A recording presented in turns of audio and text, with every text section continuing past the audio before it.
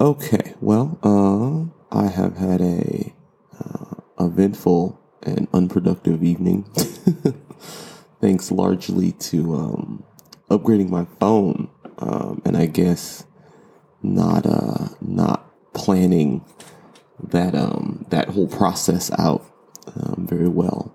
Every time I do it, I think, all right, well, next time, I'll remember. I won't make this mistake. I'll back up my contacts, or I'll, sync to the cloud, or whatever step I miss. I'm always like, okay, next time, I won't forget it. And no matter how many times I do it, I always have a dumpster fire of an experience. So this did not disappoint. I'm Will. This is Head Above Hypocrisy, and let's talk planning. Hypocrisy, hypocrisy, hypocrisy, hypocrisy, hypocrisy, hypocrisy, hypocrisy, hypocrisy, hypocrisy, hypocrisy, hypocrisy, hypocrisy, hypocrisy, hypocrisy. So yeah, pretty much anytime I upgrade my phone, every time I do it, it makes me feel older and older because I just feel like I'm too detached from the technology or something. I do it wrong every time. I feel like there's 11-year-olds that get new phones and they're working instantly, and I get mine and I have to call support every time and argue with someone about why my such and such is not working, or why this won't sync, or how come I can't use this feature properly. It makes me feel like a 100-year-old man, trying to use a flip phone for the first time. But I thought I had planned it out reasonably well. I pre-ordered my phone and all that stuff, backed up my old phone before the other one even arrived. So I had my backup already and I was all set to switch over. And the phone got here before I thought it would, right? I thought I didn't think it was going to be here and for like a week or something. It came in like 2 or 3 days. So that was a pleasant surprise, somewhat unexpected. But I should have known that was the first sign that things were going to go awry. Anyway, so I got the phone early. And well, okay, so let me, let me frame this properly. So the reason getting the phone early was, well, it was unexpected because I didn't expect to get it when I got it. But the reason I should have known it was going to be a problem is because I already had a plan fall through earlier in the day. My mother, our childcare for the day, was supposed to watch the kids so I work overnight. My day job, I work overnight. And once a week, my mom watches the kids so I can get some sleep and I can be functional at work. She canceled last minute, so I had the kids literally all day. I went from work to kindergarten teacher to parent to putting them to bed to back to work again. So in that, the whole vicious cycle of responsibility, the cell phone arrives, right? My new iPhone 12. And I knew I wasn't going to have time to set it up when it got here because I was still in the process of attempting the bedtime negotiations with the kids.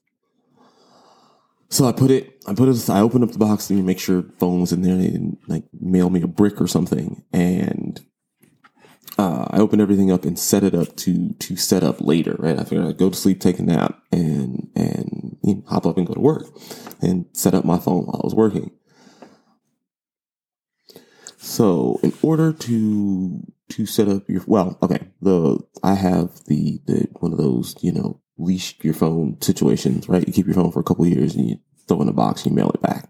And you can get whatever the new phone is for a reasonable price, not like $1,200 or whatever nonsense it is retail, whatever nonsense it retails for. In order to complete the step of sending your own old phone back, you have to reset it to default, right? You don't want to send off all your personal pics and whatnot to your cellular provider, to, resell your phone to somebody so that you wipe it so they can, I'm assuming, effectively sell it to someone else's refurbished. So I did that. I set it to factory default. I'd already created my backup. It's not a problem. And everything was fine. I put the phone in a little baggie, put the baggie in the box, put the sticker on the box, and get ready to, mail it back to the powers that be. I go to set up my new phone, and everything seems to be working okay. I restore my Apple backup to my phone, and it's doing the whole thinking thing and restoring the apps one at a time, like you would do, like if you update all your apps at once. And I get this error, unable to activate phone, reach out to your cellular provider or your carrier. I'm like, well, what's the problem, right? Like I did everything through my provider's, portal.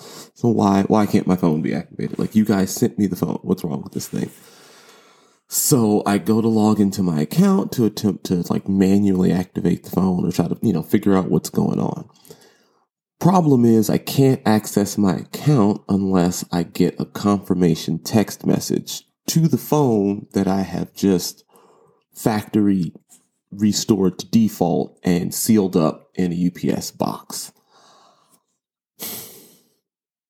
As I'm finding out that I have effectively locked myself out of my own phone, I also realize I can't now log into my work computer because I also need it's not a text message, but there's an app in the phone that you get a temporary login passcode that generates every time you log in.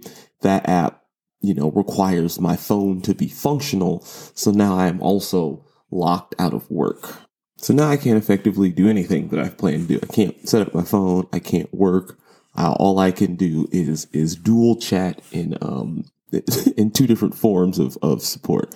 I got my work support on the phone because apparently the issue was not with my phone's functionality, because I could still connect to Wi-Fi and like browse websites or whatever on the phone. I just couldn't make calls or text messages or anything. So the app should technically still work. But whenever you switch phones, the app, you have to reinitialize the app with work. So I had to hop on support with them. Meanwhile, while I'm on chat support with my work people, I had to hop on myself to support with the carrier so I could try to figure out how to get my phone activated. So yeah, basically all my planning ahead did was land me in two different support chats at the same time for about an hour and a half, getting me locked out of my phone and my work. So I don't know how I feel about the old saying, failing to plan is a plan to fail, because a lot of the times, or at least it's been my experience, when a plan is really just it's like a wish list, right? of a bunch of stuff that you hope happens. Or a loose outline, if you will. But, I guess you can't not plan at all, right? Like you don't want to wake up every day and have no idea what's happening ever at all, right? So planning does serve a purpose, but I guess don't get married to your plans, right? Because something always happens, or plan for your plan to be derailed, I guess. Plan for your plan not to work out, and you'll be fine. Otherwise, you will constantly be disappointed, because no matter how well you plan, no matter how much foresight you think you have, something always happens, and you'll probably end up trapped in a support loop as well. So what do you do, right? You just, do you not plan at all? Do you completely give up, throw your hands up in the air, and, just let out a long, exasperated sigh and accept the fact that you have no control over your life? No, I wouldn't go so far as to say all of that, but I don't know. I think a more accurate phrase would probably be something like hope for the best, plan for the worst, and life happens somewhere in between, right? Because while you don't have no control over your life, you don't have complete control either. And I think, accepting some of that vulnerability, I suppose, will help you not have a complete breakdown when your plans fall apart, because they most certainly will. That's what plans do, is fall apart. yeah, they fall apart and they give you a false sense of security, right? How many times have you walked into a situation with some plan that you've worked on for weeks, maybe months, and 5 minutes in, some unforeseen variable pops up, and now you're deer in headlight mode because I had a plan, but I didn't plan for this, right? So just make your plans. I'm not saying to just freestyle your whole life, but be as prepared as you can be for variables, and don't be shell shocked when and if your plan goes a bit awry. Yeah, so don't worry. Plans go haywire. That's what they do, and that's par for the course. So don't freak out. What you can plan on doing is subscribing to Head Above Hypocrisy, right? Because you can always plan to count on me to be here Mondays and Thursdays with something. So as always, if you enjoyed what you heard, or if you just didn't hate it, go on ahead and click that subscribe button. Head on over to headabovehypocrisy.com.